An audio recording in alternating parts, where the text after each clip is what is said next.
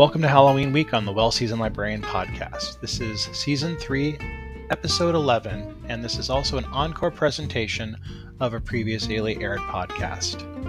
Today we're welcoming Loyd Auerbach, who is a chocolate and paranormal expert, back to the show in an encore presentation. Without further ado, I'm going to go right to it. This is number 2 in a long week of Halloween Week. I hope you are able to listen to all the different podcasts and all the different guests we're having on.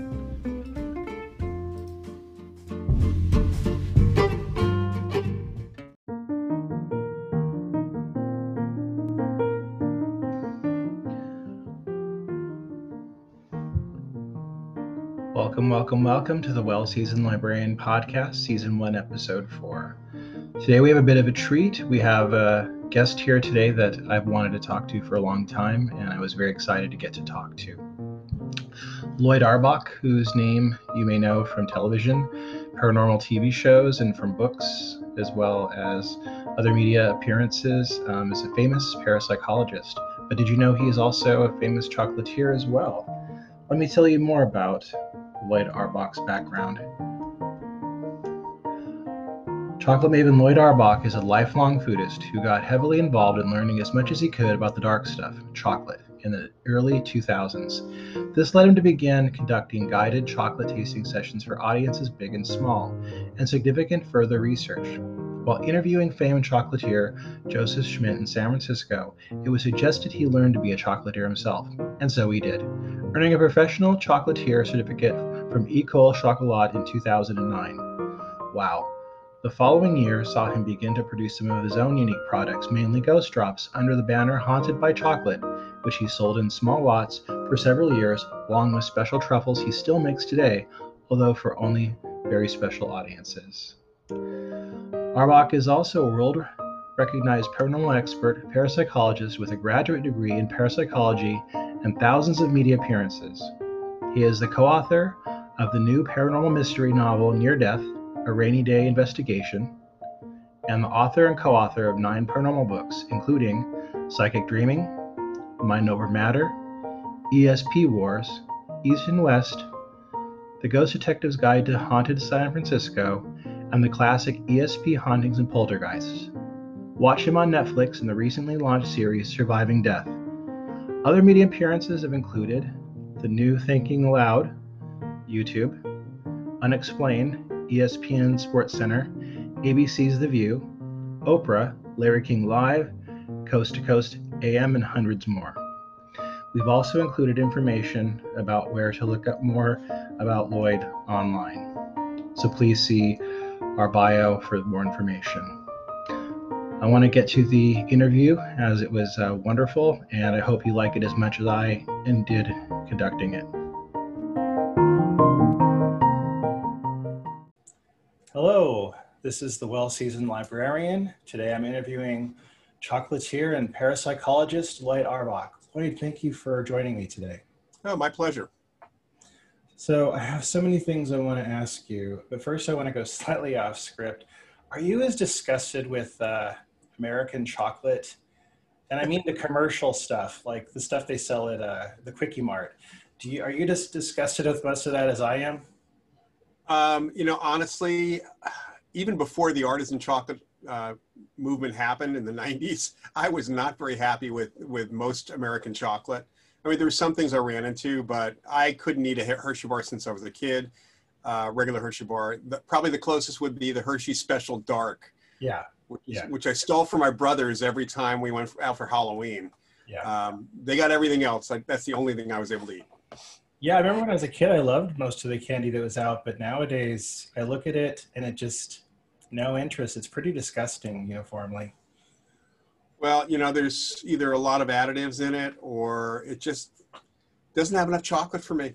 Yeah, it reminds me, I remember I was at a anthropological thing with military stuff, and they had the bars they would put in the sea rations that were like half paraffin. Well, you got to preserve things for the sea rations. Yeah. So it's like, this is what it reminds me of. This is what we're buying on a daily basis. So how did you become a chocolatier? What got you into it? Well, I've always been, I'm a food guy, and living here in the Bay Area, I got heavily into wine as time went on. So I moved here permanently in 1983, really got heavily into wine. And I think it was probably in the mid 90s that I was at one of my favorite wineries, which unfortunately doesn't exist anymore, out in Livermore. And they were carrying these bars from Scharfenberger. Never heard of them. And the person I knew who was doing the wine tasting said, you have to try this. So I bought a couple of the small bars of Scharfenberger, and I was shocked. I mean, I like chocolate flavor, but I was shocked at how good those bars actually were. And, not ultra sweet. They had a lot of chocolate flavor to them. So over time, I tried a bunch of their other stuff. And then I started seeing these artisan or craft chocolates, these brands that I'd never heard of start showing up, both in wineries and also in specialty food stores. And started reading about chocolate because, again, I'm a food guy. So I really started reading a couple books, and it got me fascinated to the point where when I was having a conversation with one of my publishers for my paranormal books, back around 2005, 2006, it was actually 2005 when the book came out, she had me introduce her to a whole bunch of artisan chocolates that at a nearby store in Dallas that she knew of that had a whole wall of chocolate. And we did a tasting. And she said, you want to teach people how to do this? Maybe even write a book. So I started doing chocolate tastings. I did them both for friends, started doing them for other businesses. I actually did a couple for LexisNexis, who I've worked for, and eventually started interviewing chocolatiers and chocolate makers here in the Bay Area and elsewhere because I was thinking about writing a book. And one of them, Joseph Schmidt, who was a well-known chocolatier. I mean, Schmidt was and still is a legend in the chocolate world. He's the one who created the little half-egg, really big truffles years and years ago. And I was at his factory interviewing him, and we sat down at the end of my tour, and he said, if you're going to do any writing about this, you really should learn how to make chocolate and chocolates yourself. So I found an online course, a place called École Chocolat, which Schmidt and several other Bay Area chocolate makers actually recommended. They're up in Vancouver, British Columbia, and they had an online course, and it was recommended to me, and I took it. It was a lot of work, I have to say, but it was really worthwhile. So that's how it actually ended up with me doing that. And then I started making chocolate after that. Yeah, I mean, you could easily, I've played around with chocolate. Nothing is, of course, remotely what you're doing, but I've tried, and it's really easy to mess it up. Like you could, if you don't know what you're doing, you could screw it up magnificently. Yeah, I think that because I've done a couple of webinars or cookinars, as we call them, on truffle making. I've taught people how to make just very simple, the traditional French truffles, which really, they're just a soft ganache, and they look like an actual truffle. That's where that name actually came from, rather than the filled chocolates. Those are not hard to make. You can still mess it up, but with minor tweaks, you don't have to think too hard about what goes into them. And it's everything else, though. Tempering chocolate can get screwed up. Coating those truffles can get screwed up. Making filled chocolates is easy to screw up. So any of that is really easy. Now, I want to ask you, what is the difference between being a chocolatier and a chocolate maker? Like when you say, for instance, bean to bar, what does that mean? So I think that phrase actually was coined by some of the folks in the artisan craft chocolate world here in the US. But the idea is that they are importing, somebody who does bean to bar is importing cacao beans from various places around the world. They are typically going to take the cacao bean and crush it, winnow it, get rid of the shell, do a lot of work with it in terms of grinding. It's a process called conching, adding the sugar and anything else to it, and then eventually producing an actual bar. So chocolate makers produce hard, solid chocolates typically. So for example, Guittard Chocolate is a chocolate maker. They also have bars themselves. They do bean to bar, but they're best known for producing bulk chocolate for top-end restaurants and for bakeries, really good bakeries and places. That's what they've been known for. They supply chocolate to See's Candy, for example. Yeah. So they're chocolate makers. A chocolatier will take their chocolate. So I take the bulk chocolate and I produce confections or other bars. Maybe I blend it with other things, other kinds of chocolate. When I was producing my ghost drops, which are just some little discs with little ghost transfers on them, I used Guittard and a couple of other chocolate makers' chocolate to come up with a formulation that I felt tasted exactly what I wanted it to taste like. So a chocolatier, again, takes someone else's chocolate, a chocolate maker's chocolate, and does something with it. So what kind of work have you done as a chocolatier? Well, besides the guided chocolate tastings, which I continue to do when I can, I mean, I've had to put them aside for the pandemic, of course, although I have done a few virtual ones. I have, for a while, I was producing, so from about 2010 to probably about a year or two ago, I was producing small lots of what I've called ghost drops. So my business is called Haunted by Chocolate. And I produce these discs, which are individually wrapped, so they're hand dropped. They actually have ghosts on them using a transfer sheet. So I use ghosts, and actually I was producing some that were spiced. So my pumpkin spice chocolates actually had little pumpkins on them. So I would use different patterns on them, but typically ghosts, and we would call them ghost drops. And then also I produced filled chocolates. So what people would call bonbons. So they're the coated truffles, essentially, hard shell in different shapes for that. I was selling them for a while. I didn't have the wherewithal to put everything all in to that, especially with doing the other work that I was doing. So that's kind of fallen by the wayside, although I still produce truffles and occasional salads for certain people that ask for them. So I'd like to hear more about these guided tasting sessions. How do they work? So think of a wine tasting, and this is really how I got started in doing anything with chocolate, is I'd been through enough wine tastings. Again, I'm a wine guy, so I've been to so many different wineries in the Bay Area and elsewhere, in fact, and thought that given the number of chocolates out there and the nuances of flavor between different chocolate makers or chocolatiers, and also where the beans come from. So if you think of with coffee, you've got the beans coming from different parts of the world, and they all have a different flavor. With wine, depending on the kind of grape it is and where it comes from and where it grows, you know, a Cabernet from Napa will taste different than a Cabernet from Lodi if the grapes are grown in the different areas. So same thing with cacao beans. They have their own distinctive flavors. So the guided chocolate tastings are samples of chocolate, and I will go through different, depending on the group and what they actually like, perhaps I'll go through a different spread of countries with the same chocolate maker. So I might do a bar that's 100% made from beans from Madagascar, and one from Ecuador, one from Panama, and so on. Or I might even do 5 bars or 5 tastes of the same bean from different chocolate makers, because how they produce it might actually have an impact on their flavor as well.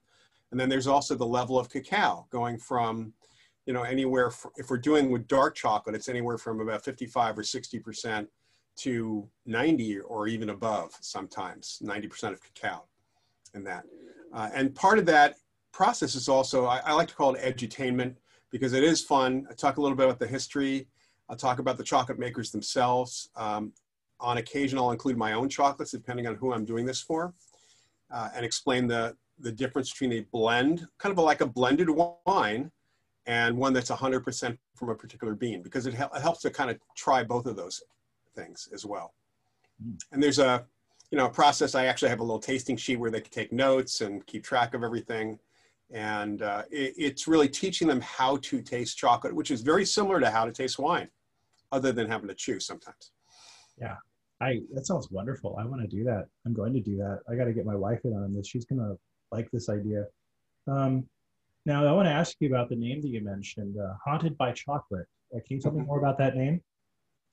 Sure. So when I was getting into chocolate, reading various books about it, and looking at people's websites, you know, some of the chocolate makers and chocolatiers' websites, and talking to the publisher who had actually given me the suggestion to really get into this and to teach people how to taste the chocolate.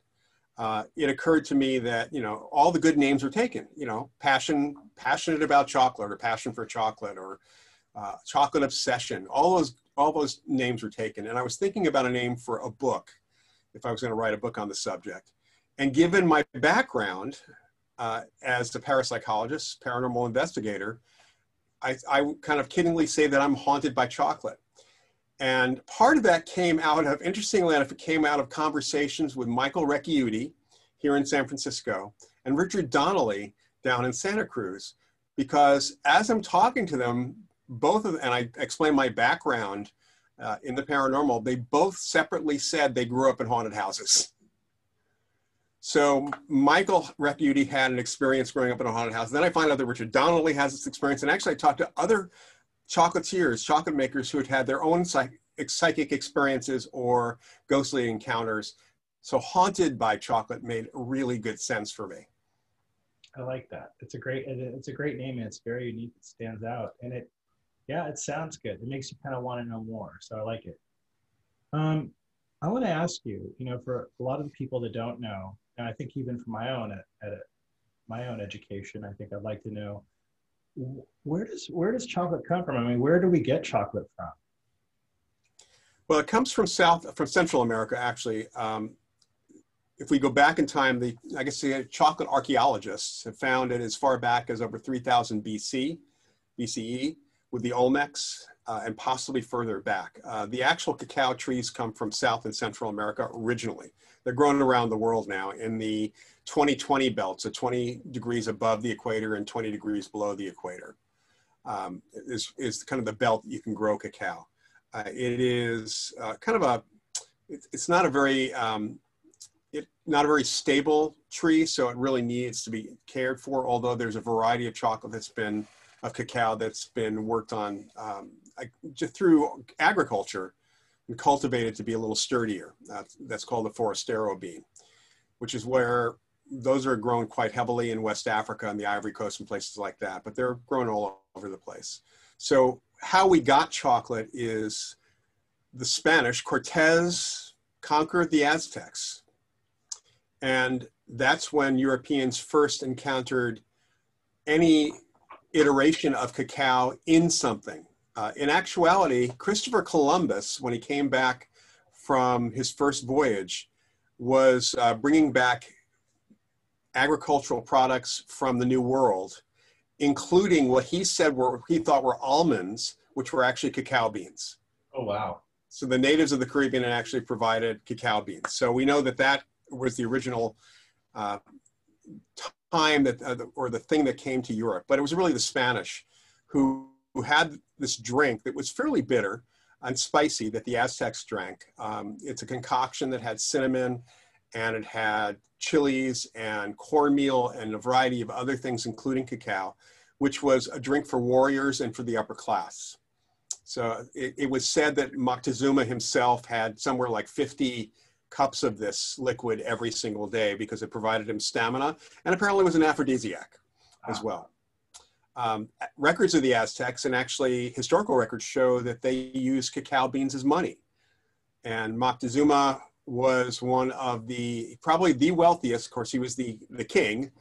He had something like 2 million bags of cacao beans. I'm not sure how big the bags were, but he was fairly wealthy. The Spanish added sugar to this concoction and started playing with it. So really, it comes from the Spanish in some respects. Nice. So Montezuma was the first chocoholic, so to speak. Well, he probably a lot of his people were chocoholics. I mean, it was the drink of warriors. Yeah.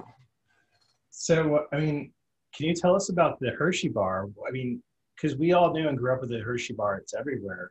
It's kind of an icon in America. Where did that come from in relation to this? Well, first of all, bar chocolate didn't happen for quite some time, but there were chocolate houses for drinking cacao. So if you think of it as hot chocolate, it's a form of hot chocolate, not exactly the same as what we think of for hot chocolate. There were probably as many chocolate houses or cacao houses for drinking chocolate as there were coffee houses at one time in Europe. It was a major theme and trend that was going on there. Eventually, it was produced in bar form. And the problem was that it was very expensive. And Milton Hershey apparently encountered it at a World's Fair in the 1890s. in the US, and decided that there had to be a way to get this confection out to the general populace.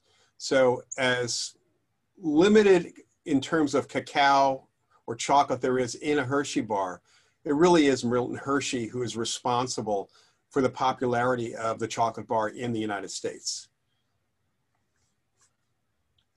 And can you tell us how do they go about, now when they get the chocolate, how do they make it? So again, you can, and actually someone can do this.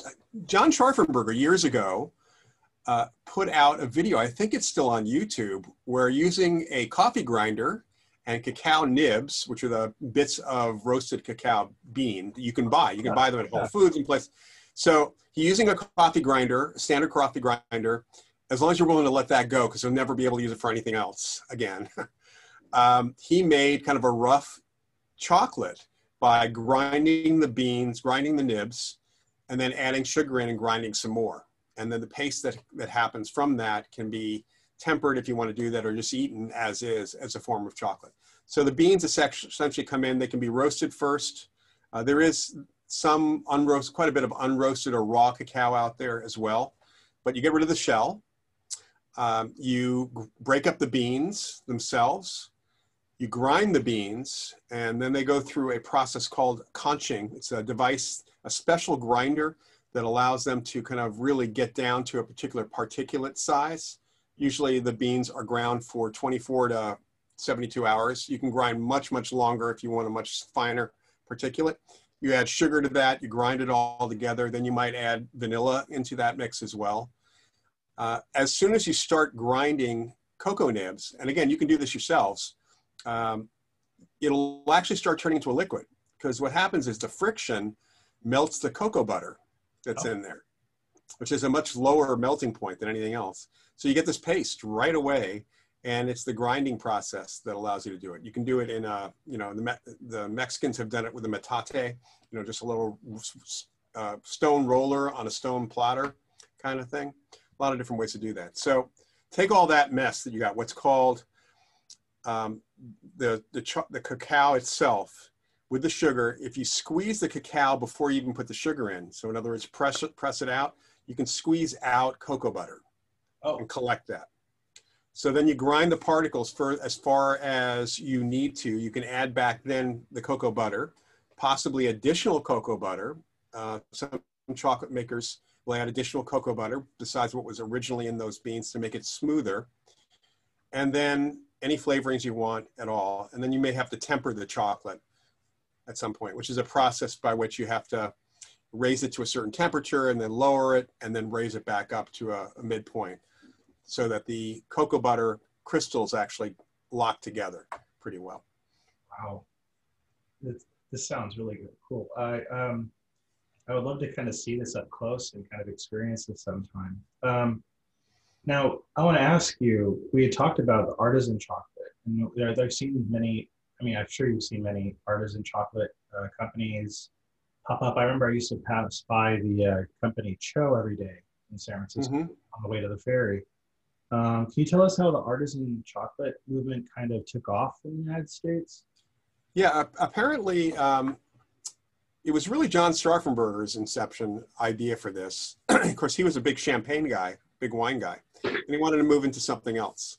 And he met someone named Robert Steinberg, who was a chef. Steinberg had been to some of the really good chocolate houses in France. And in their discussion, they were determining that they should be able to replicate some of these really excellent chocolates here in the States. There really wasn't much in terms of bean to bar or even production of really, really good chocolate here in the States. This is back in around 1990, around the very early 90s. So they started, Scharfenberg put money up, and with Steinberg's help, they created Scharfenberger chocolate in Berkeley, California. They started selling to various places. I think their big break might have come when they sold to Trader Joe's. Oh, yeah. For quite some time, there were several varieties of Scharfenberger chocolate available, but Trader Joe's at the fancy food show every year, people are always, who are introducing new products, are always looking for the Trader Joe's rep, because Trader Joe's buys like everything, all the entire production for the year. And that's how a lot of companies actually get started, and then they stop selling to Trader Joe's because now they have their name established. Yeah.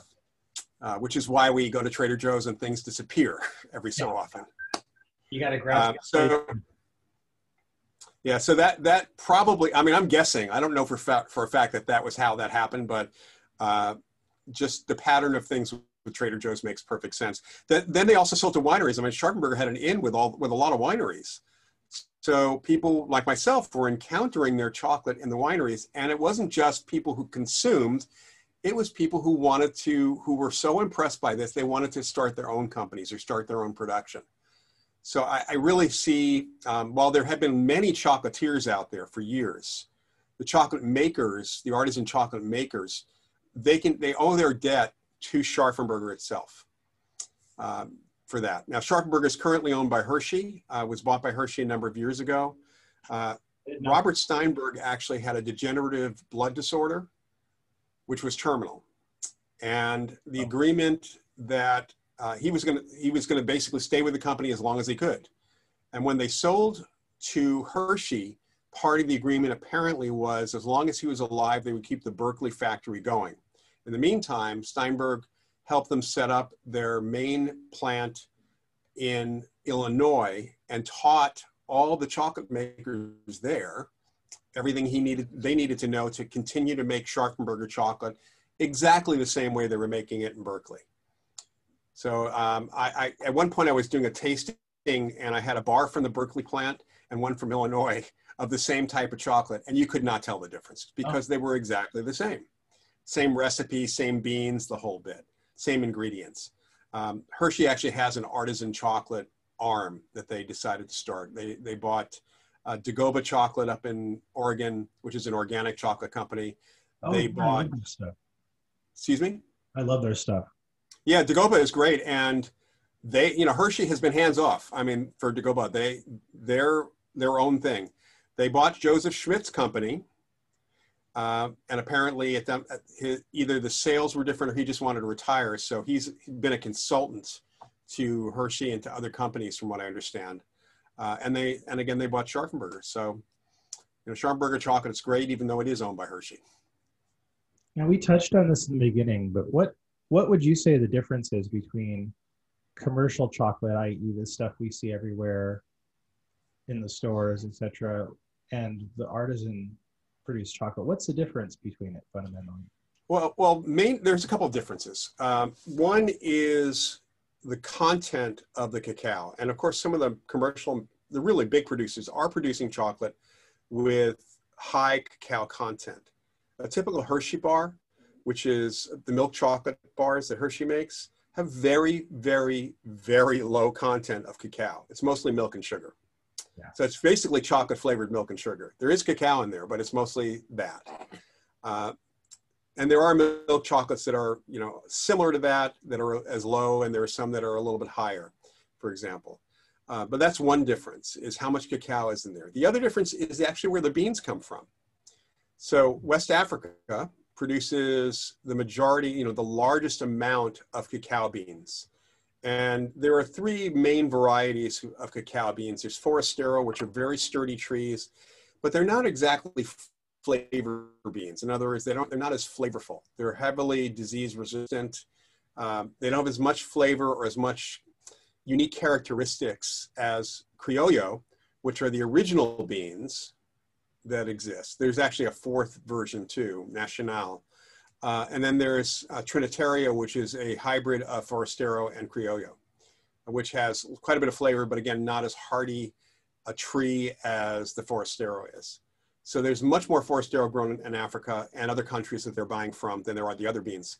And I think that in general, while some countries in Africa have produced exceptional chocolate because they've taken care with the beans, Ghana, for example, produces great chocolate. And Cho, that you mentioned earlier, has one bar that uses beans from Ghana. Generally, the beans are not exactly the highest quality. So, they're trying to keep their price low, so they're not buying the most expensive beans as well. They might also add other additives in there. I mean, I've seen chocolate bars that don't have, some bars have vanilla and some have vanillin. And I always tell people that if you look at the ingredients on any bar, if it says vanillin, you might not want to buy it just simply because that's an artificial vanilla made as a byproduct of another process that has nothing to do with food. So not all chocolate needs vanilla, but I would make sure it's vanilla and not vanillin. Yeah. So we see different types of chocolate in the stores. You know, of course, the ubiquitous milk, dark milk, semi-sweet, bittersweet, and of course, white chocolate, which I think is controversial. What is your opinion on the different categories? Do you have a favorite among them? Well, I have a preference for dark chocolate in general, but I do like dark milk too. Dark milk's a relatively new category for people. Milk chocolate means that there's milk in it. I mean, that's really the difference between milk and dark is there's milk in milk chocolate, there's no milk in dark chocolate. Right. So the idea of dark milk is to increase the cacao content and decrease the sugar and the milk content in that bar. So I've had bars that are as high as 65% cacao with regular milk, the milk product that you typically use. And those have a much more flavorful profile. And they also have kind of a caramel note because the chocolate and the milk kind of blend together to make a caramel kind of flavor. One of my favorite chocolates right now, chocolate companies, is Manoa Chocolate out of Hawaii. And they make a goat milk dark milk chocolate, which is 69% cacao. That's one of my absolute favorite chocolates. It just tastes great. I love their other chocolate too. And then when we get to the dark side, when you talk about sweet or semi-sweet, you're really talking about dark chocolate that's around 55% or a little bit less. Actually, it's 35 to 55% is semi-sweet because there's more sugar. 55, when you get to 55 to usually about 65%, you're talking about actually above, let's say it's above 55% is bittersweet when we're talking about that. A lot of folks see the word bittersweet on it. It really refers to the cacao content. It doesn't refer to bitterness. And I've had dark chocolate that is 99% cacao that has no bitterness whatsoever. It's not sweet at all because there's no sugar, but it is not bitter at all. I've also had 55% semi-sweet bars that are very bitter because the beans were bitter in there. And then white chocolate shouldn't really be called chocolate at all. I mean, legally, this is the thing. This is one of those legal food labeling issues that nobody's really pushed out there. But legally within the chocolate world, because white chocolate doesn't have any cocoa solids in it, it has only cocoa butter and milk and sugar and vanilla typically. So if it's got those things, it shouldn't be called white chocolate. It should be really a white confection. Yeah. At that point.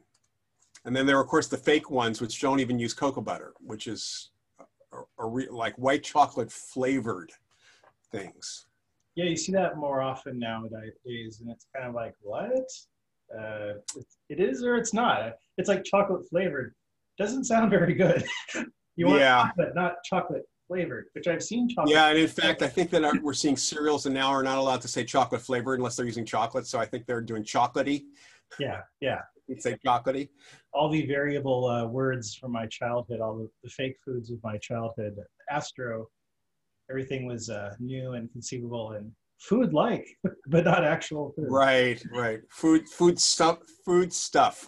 Yeah. Yeah. I've actually used white chocolate in making confections, making bonbons and things like that. It can, be for a sweet. They're sweet. I mean, that's the thing, is that you can't get something that's not that sweet unless you just use cocoa butter itself. Yeah. So how do you decide what good chocolate is? And can you give us any tasting tips? Or what about? Yeah. Well, first, I get asked what the best chocolate is all the time. I'm sure everyone else dealing with chocolate gets asked that question again and again. And my answer is, I can tell you what my favorite chocolate is today. There's no such thing as best chocolate. I mean, best chocolate for you, because your taste buds are different than mine. And one of the things I've learned very, very, very clearly in the chocolate tastings that I've done, when people go through a series of chocolates, I will ask them, of these 5, what's your favorite? And I get different answers for people for different reasons. You know, some people do like sweeter chocolate. I know people who just don't like dark chocolate at all, and will never try dark chocolate, although we've kind of slipped it to them once in a while. And I've found some chocolates that actually, some dark chocolates that work for people who don't like dark chocolate. It's just a matter of figuring that out. So the thing to do is and the process of tasting a chocolate is really to taste it, which means there's a couple of things. So if I have a bar of chocolate in front of me, the first thing I'm going to do is I'm going to see that it snaps. A piece of chocolate should snap. It should make a sound. Now, that can alter if you're in 95-degree weather outside. That chocolate's not going to snap because it's already starting to melt. That doesn't mean it's bad. I'm going to look at it first to make sure it doesn't have streaks in it, just to understand it. So, and people often will throw away chocolate that's relatively new, that has white on it on the surface. That's called a bloom, and that can actually happen because of moisture in the air that pulls the sugar out. There's a sugar bloom that happens. That will affect the texture a little bit, but it's not bad. The only thing I can say about chocolate going bad is if you have milk chocolate and it smells bad or tastes bad, throw it away because the milk goes bad. The chocolate doesn't go bad so much, the milk does. So you look at it, you snap it, you pop a small piece in your mouth, let it sit on your tongue for a little bit. You might chew it a little bit just to get the pieces smaller, let it melt in your mouth, kind of swirl it around your whole mouth because you want it to touch all parts of your tongue. And that's going to tell you whether or not for your tongue, for you, is it bitter? Is it sweet? What's the flavor like? What are the additional flavors? Because there can be a forward flavor besides chocolate. For example, Madagascar beans or Madagascar chocolate has this tangy, raisiny flavor to it. And that's because of where it's grown in the soil. Huh. So you always get, I usually ask people, so what kind of fruit does this taste like? And then they'll have like dried cherries and all these other things. And I say, okay, if I say a word, let me know if this actually sits well with you. And I'll say raisinets and everybody goes, oh yeah, that's right. That's kind of what so it's really where the bean comes from. In this whole process, I will also have smelled the chocolate too, to make sure it smells like chocolate. Unless of course it's got spices in it, in which case it's going to smell like the spice in the chocolate for that as well. But you're seeing, I've seen a lot more of the spiced chocolates recently, and I really love it. So, you really just have to try a bunch of different things. And what I usually tell my friends and tell everybody is try chocolates until you find one you really like, or find several, and you're going to find several you really like. Be prepared to spend a little money. These are not $1 chocolate bars. These are, they're going to be $4 to $10 a bar. I mean, I've spent on a regular, 3-ounce or even a 2.5-ounce chocolate bar, I spent $12. Yeah. Because I wanted to try that bar. And it's like wine. There's heavier production. I recommend a couple of companies to start with that people can find everywhere. Like if you can find the bars that Guittard makes, definitely buy the Guittard bars because they're one of the best companies in the country consistently that make, I think because they produce so much, they import so much in terms of beans, their bars are lower cost for the average consumer. Divine makes some really great chocolate too. Their 70% bar is wonderful. Again, lower price because they're such a large company that was started with the help of the woman who owned the body shop. She actually started it with Farmers Cooperative in Ghana. Oh, wow. They're part owners of the company, which is great. Huh. So, there's this thing called fair trade. And I know a lot of people look for fair trade labels, but fair trade costs quite a bit of money. And I've known companies that have said, I know one chocolate maker who said to me, we're not going fair trade because I'd rather give the money to the farmers. And he actually pays the farmers more money than typical fair trade companies would for that reason. Because he saved the money on one end and he gave it to them instead. Oh, thanks for clearing that up because think a lot of us see that we don't really always know what it means when we see that. Yeah, I mean, technically they're paying they're paying a little bit more than the distributors normally would pay, but it's not enough. In some countries, it's enough to make a difference, but in general, when we think about making a living, it's really not enough. Yeah. One of the great things about a lot of these artisan chocolate makers is they make direct deals with the farmers, and they take care of the farmers. In fact, Art Pollard from Amano Chocolate, which is out of Utah, he actually goes and he's made deals directly with the farmers, guaranteeing them a certain level of income for 10 years, because he wants to lock up. He likes the beans. He wants to lock them up for 10 years. He's paying them like 5 times or more what they would get from fair trade.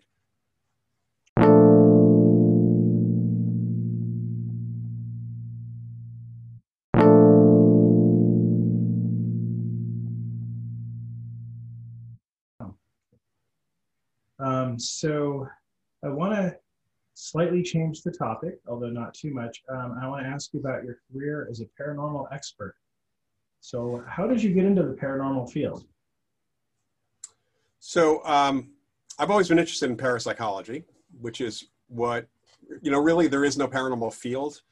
There's a field that studies the paranormal, and then there are the people who watch TV and go out and become ghost hunters. That's what we see a lot of. Yeah, and they think they're in a paranormal field, but they're not really doing any study. They're doing experiential stuff. There are exceptions, of course. So parapsychology is the study of psychic phenomena, which includes things like ghosts and hauntings and poltergeist phenomena, things you see on these TV shows as well. And I got really interested in the subject because of comic books and television as a kid. In fact, I have to say I was heavily influenced by certain TV shows that got me interested. And the one that really got me or pushed me towards this field was Dark Shadows. Oh, yeah. The old soap opera. That's probably where I heard the word parapsychology first. It sent me to the library looking for books, and I found the books on parapsychology. There were some mass market ones that I had read by ghost hunters like Hans Holzer. But when I went to the library, I was a science geek as a kid, and I found these science books on parapsychology, and that just locked me up. And that, coupled with some really synchronistic things that happened in high school. One of my neighbors knew a parapsychologist because she was a yoga teacher and he was her client.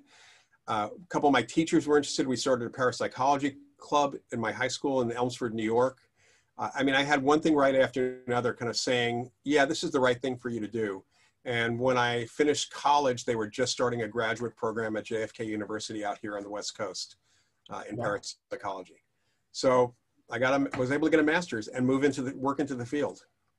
I'm an alumni of JFK. I didn't know they have it. That's pretty neat. Parapsychology was around from 77 to around 87. I was actually a faculty, I still technically, I guess I'm a faculty member of National University now since JFK doesn't exist anymore. Yeah. As of January. Yeah. But I don't teach parapsychology, unfortunately. They got rid of that. I think the last time I taught a parapsychology course was probably around 1999. So what kind of training did you receive? So, and this is kind of important to the idea that there is actually a field.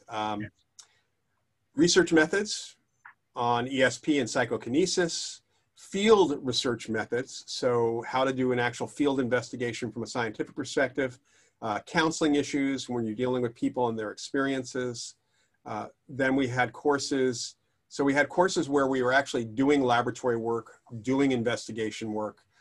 We were learning the history of the field quite a bit, because the history goes back to the 1800s, contrary to what you hear on TV, quite a bit from the ghost hunters. And it's all interrelated. I mean, you can't really, the ghost investigations, the hauntings, the poltergeist stuff, all relates to ESP and mind over matter, what we call PK. It all is interrelated in many respects.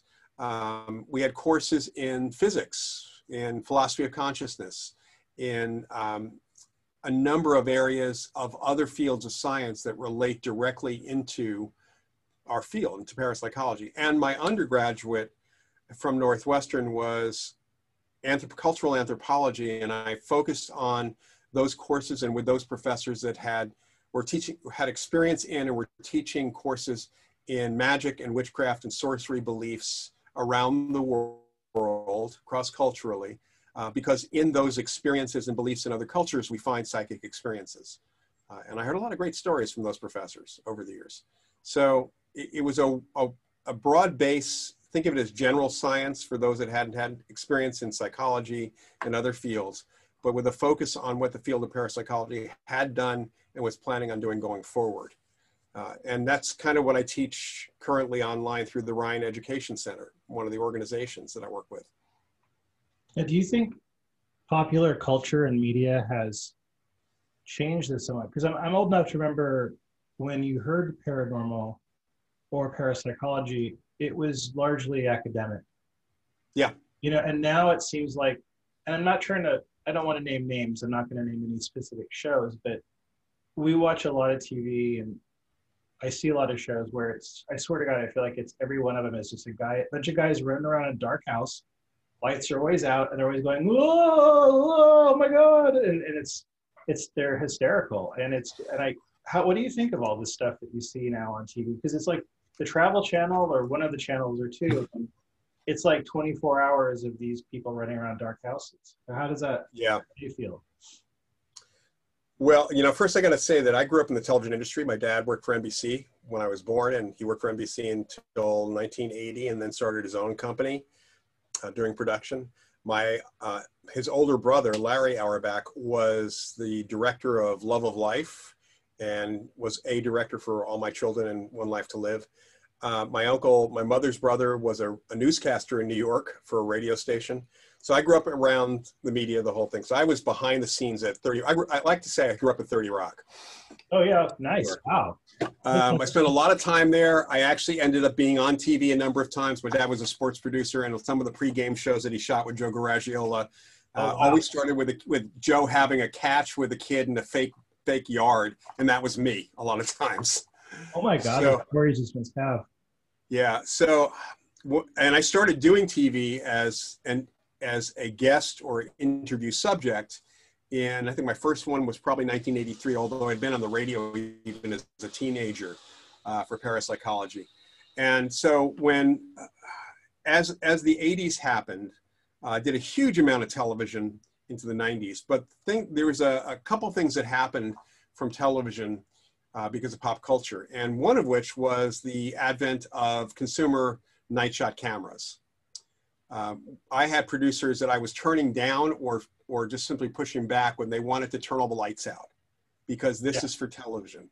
Yeah. And they needed to make it spooky. A lot of the pieces I did, they had to do them at night because even though the people had their experiences in the daytime, because this is for television, it's spooky. We're trying to make it spooky. So when the show started up, they were really directed at two things. The people themselves and their reactions and their interplay. So Ghost Hunters, for example, was not about the paranormal when it first started. I mean, the whole idea of Ghost Hunters was a bunch of guys, including a couple of guys who worked for Roto-Rooter, who were going out as amateur ghost hunters and how they interacted with each other and interacted with supposed phenomena. You know, that's what the show was about. Secondarily, it was about the phenomena. So these shows are not, they're not conceived by people who know what they're doing. You know, you can have 30 years experience doing a bad investigation technique and not learn anything from it. Yeah. And so when I see some of these guys saying, I've been doing this for decades, it's like, yeah, but you've been doing it wrong for decades. Yeah. And honestly, I don't think that if they've been doing it for decades, they were doing it in the dark before night shot camera or until they got their hands on one, because you really can't do that.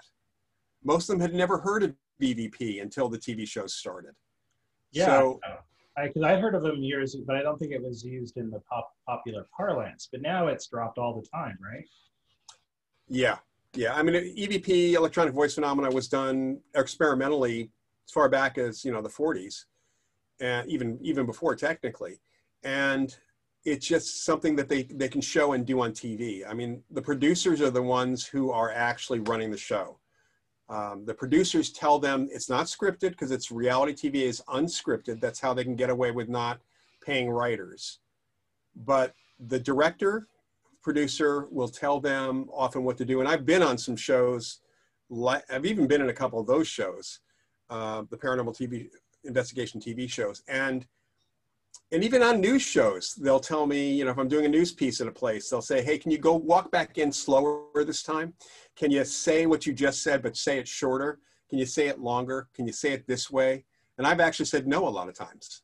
I got cut out of an Unsolved Mysteries segment back in the 80s because I refused to go the direction the director wanted to do with the episode, something I didn't know until I got there.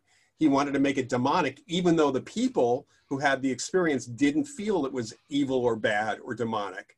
That's what he wanted to do. And I refused to say anything other than what my actual opinion was. So they cut me out. Yeah, I mean, because I feel like there's a lot of jargon thrown around, and there seems to be a kind of nod towards parapsychology, but yet I feel like oftentimes the language is kind of sloppy, and they'll just say things, and oftentimes they're not even explaining it.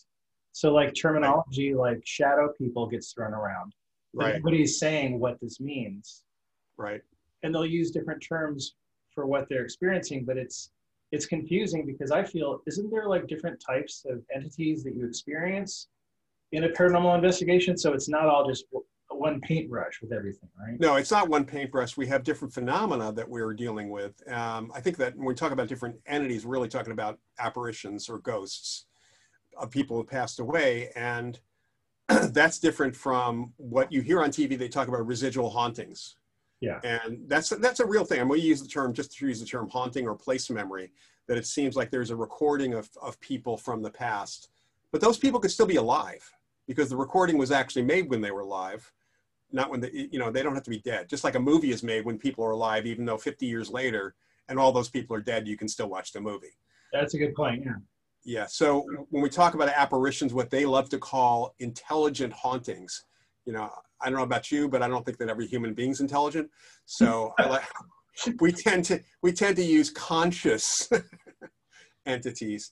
And you know, I've been saying for a long time, ghosts are people too. I'm not the first one to say it. They may be dead people, but they still are people. And when we talk about different experiences of the entities or experiences of those apparitions, that could be visual. That could be fuzzy because your visual that you're getting is not clear. It could be shadowy because, again, the picture's so out of focus it looks like a shadow. That's about you. That's not about them. So we have to consider the perception of the activity as possibly the same thing, even though it comes through in different ways, in many different ways. So that's a way that we look at it. And really, there's very little in the way of parapsychology in any of the shows. In fact, Ghost Hunters made a point of not involving parapsychologists at all. And as much as Steve Gonsalves, who was one of the original guys and came back to the show years later, he actually knows something about parapsychology. Yeah. It's been years, but I had conversations with him, never got a chance to talk about it. Not once. And one of the main guys on Ghost Hunters at a conference I was on a panel with them and the guys from Paranormal State. And he got up and made a comment that I had to interrupt, stating that there was no good literature at all before the 1990s on the subject. So ignoring over 100 years of history. And that's shows a level of interest that they had in actually what had gone before and actually what has gone on in general. I know that I have a couple of your books. I have several of your books, but one of them I have is about the haunted landmarks in the San Francisco Bay Area. Yeah. And so I'd like to hear, do you have any favorite landmarks that you like to talk about that you've visited? Well, in San Francisco proper, I think that one of the best ones is actually the Queen Anne Hotel. I've been there a few times. In the book is The Ghost Detective's Guide to Haunted San Francisco. And I co-authored that with my friend Annette Martin, who was my investigations partner for many years until she passed away. Actually, she passed away a few months after the book came out in 2011. But Annette was an amazing psychic and medium and verifiably had worked with police on many different cases. You know, the police, one of the few psychics, the police actually said, yeah, we worked with her and she did great. We kept calling her back. And that hotel, which used to be a girls' school in the 1800s, Mary Lake who was one of the main folks involved in the school early on, apparently is still there. And then there's a little girl who actually was, according to Annette, was following us around as we went through the hotel, who other people have seen dancing in the lobby. She apparently is a little girl, one of the students who died of consumption of tuberculosis early on in the late 1800s. So people have had experiences there. There's one room which was Mary Lake's favorite room, apparently on the 4th floor, which people have had mixed, sometimes they have an experience and sometimes they don't, because they tend to forget that ghosts, again, ghosts are people too, so they don't have to be there for you. That's something I'm afraid the TV shows always forget. But this place is not haunted, there's no activity. And the next day, the people come back in, and of course the activity is all over the place. The ghost just didn't want to show up and dance for you. Yeah, I can imagine, because I mean, it makes it sound like you just go to these places and suddenly it's on demand, Yeah, and it's, in fact, there are some of the ghost hunters will yell and scream, and personally, if I was that ghost, I would be whacking those people upside the head because they're the ones acting like demons. I have a friend who's he works in paranormal research, and he said that he is the opinion that they may make it worse if there's any kind of issue going on with angry spirits or anything like that. They could make things worse they're creating like a antagonistic atmosphere. Right, and they're kind of leaving that. They may not make it worse as far if there is actually an entity there, a ghost there. That ghost is probably going to relate the same way to the family that lives there or the people that work there that they did before. Although they might be pissed off that you called in those ghost hunters. But the atmosphere itself, I guess you could say the walls feel bad now because you brought this angry energy into the house. So, there is that element. I do recommend the Queen Anne Hotel. The other one is, not exactly in San Francisco, but it's in the book, is the Moss Beach Distillery restaurant just south of San Francisco, which is a bit controversial because, and actually I just saw a recent article which was not well researched, claiming that it wasn't haunted at all, based on a couple of minor details without doing, and literally talking to anyone at the restaurant or any real investigative reporting of the situation. So ghost hunters also did a hatchet job on the place, I think partly because I'd been working there for so long. I think that's a part of the reason we did that. But it's always funny to see that, in this case, this reporter made a comment about having, that the Fresno Bee had interviewed a friend of mine named Darren Coleman, who had worked on special effects for the restaurant. But nowhere does it mention that the effects were put in, excuse me a second, sorry about that, that the effects were put in 1997, and there had been decades of reports of the apparition of the ghost going back to the 1930s, in fact. So the reason they were even put in was because the owner came to me, since I had such a relationship with them, having done investigations and worked there since 1991, and they had just taken the place apart, anchored it to the hill because of earthquake safety, rebuilt it almost exactly as it was to historic accuracy with a couple of minor ADA changes that they had to actually make. And he wanted to actually increase it. He said, "Can you ask the ghost to do more stuff?" is what he said to me. And I said, I could ask her, but it's not like you can pay her. So why don't you, and I suggested, why don't we do what the Queen Mary has done? Because since the early 1990s, the Queen Mary has had special effects in the place, especially for their ghost tours, where it's their recreations of what people had reported. So we set up these recreations. Darren was the person I brought in, and we set up some recreations, and they were recreations that were a little off.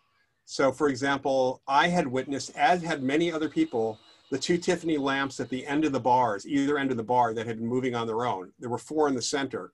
So we set up an effect with the 4 in the center because those had never been reported to have moved. We didn't fix the other 2. So if somebody says to the bar, I get what you're saying. so, yeah, somebody says to me, I've gotten emails from people saying, I saw, I witnessed the lamps moving, and I said, which ones? And they said, the ones in the center. I said, no, that's not actually her. And then we had a press conference in 1998 and another one in 1999 to unveil the special effects, which made the news. So again, this reporter never bothered to check the actual news reports, other than finding that the earliest reports you could find in a newspaper of the haunting was 1980, even though I and my folks talked to old timers who remembered experiences from back as far as the 1930s. And I talked to a really good witness from the USS Hornet aircraft carrier case, which is actually another haunted place in the Bay Area, who was a former Navy SEAL who had an experience, but wouldn't call it a ghost experience. It was just really unusual. And then he told me about his experience as in the 50s as a kid seeing the ghost of the distillery. So when you have these kind of skeptical articles coming out, it's not always easy. And I have in the past, the last time one came out, I sent a note to the reporter and to the editor, didn't hear a word. And I'm even debating to do this again because I don't think it's going to be a wasted effort. I know that. But the distillery has been a really good place for a long time. And in fact, there's quite a bit of television on the place as well. Do you have do you have any memorable, let me rephrase this question, I'm sorry. What would be your most memorable place that you visited, would you say? Well, I mean, their memorable place is hard to say. Or memorable haunting, maybe that's the best way to say it. Yeah, I mean, I've had a couple of really, truly incredible cases or really memorable cases over the years. I have one that was kind of a major turning point for me. I was kind of agnostic about the idea of, I wasn't even sure ghosts were actually conscious or not, even though there was a lot of literature and evidence for this. I hadn't had a case at that point that really was overwhelmingly in favor for myself. Although again, I lean towards that just simply because of the 100+ years of reports and investigations that my colleagues had done and my predecessors. And we had a case in Livermore with a family that was not afraid, and individually they were having this experience seeing this woman. Apparently the woman who had previously owned the house, who died in the hospital, didn't die in the house. The house was actually empty for 1.5 years while it went through probate, and her only living relative was able to, who was in assisted living, was able to arrange for the sale, an estate sale to this family. From the time they moved in, they were separately all seeing this woman, and they were not saying anything to each other because they didn't want to freak everybody out. In the meantime, their son, who was the one who actually raised the question or brought the subject up right before his mother called me at JFK, this is back when we had our parapsychology program, he apparently had been talking to her almost every day, he said. In fact, he claimed she was helping him with his homework and his grades had gotten better. Oh my God. So the mother was really concerned. You know, the kids said something, they all fessed up to having the experiences. It was the parents and the mother's mother. So the kid's grandmother had also seen the ghost when she came to visit. So they were interested in finding out what's the deal, you know, who is she, what's going on?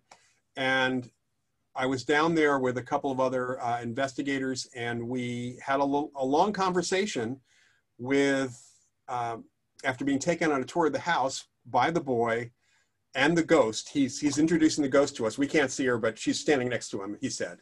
And he's telling us these stories as we're walking through the house about what went on, because she lived her entire life in this house in Livermore. Sat down, I got information about how to contact this only living relative, because the mother had not been able to contact him. It was all done through an attorney. I got the contact information, which, you know, he could have found, it's possible. And then we asked questions. We interviewed the ghost. She was sitting in a chair, apparently, next to the boy.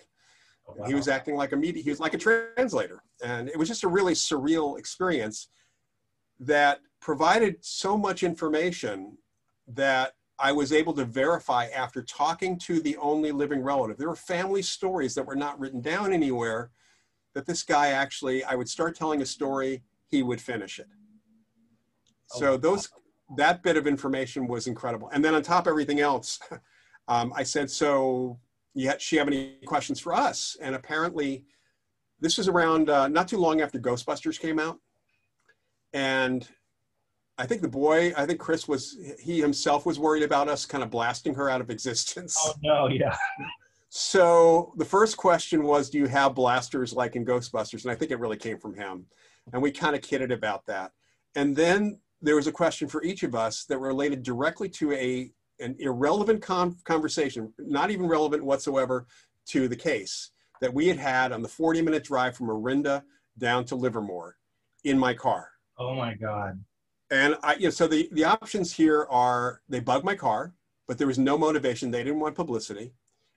The kid was psychic and he was reading our minds, which is always a possibility, but didn't seem like it. Or something else. And I said, well, how does Lois know to ask us these questions? And he looked very sheepish and said, well, she was afraid you guys might blast her. So she got to the university and got in your car and rode down with you and listened in on your conversation. So you put all this stuff together and there's really not a good conclusion you can come to other than Lois was real. I've written this up. This is a chapter in a book called Surviving Death by Leslie Kean, Kean, which is about the evidence for life after death. There's actually a Netflix series based on the book, although this case doesn't make the book, makes the series. It's in the book. So that was an 85 case. It really is more than memorable for me. Well, thank you very much for coming here and talking to me about chocolate and the paranormal. I really have had a wonderful conversation with you. I really want to thank you for being here. Oh, you're welcome. It's my two favorite topics. Thank you very much.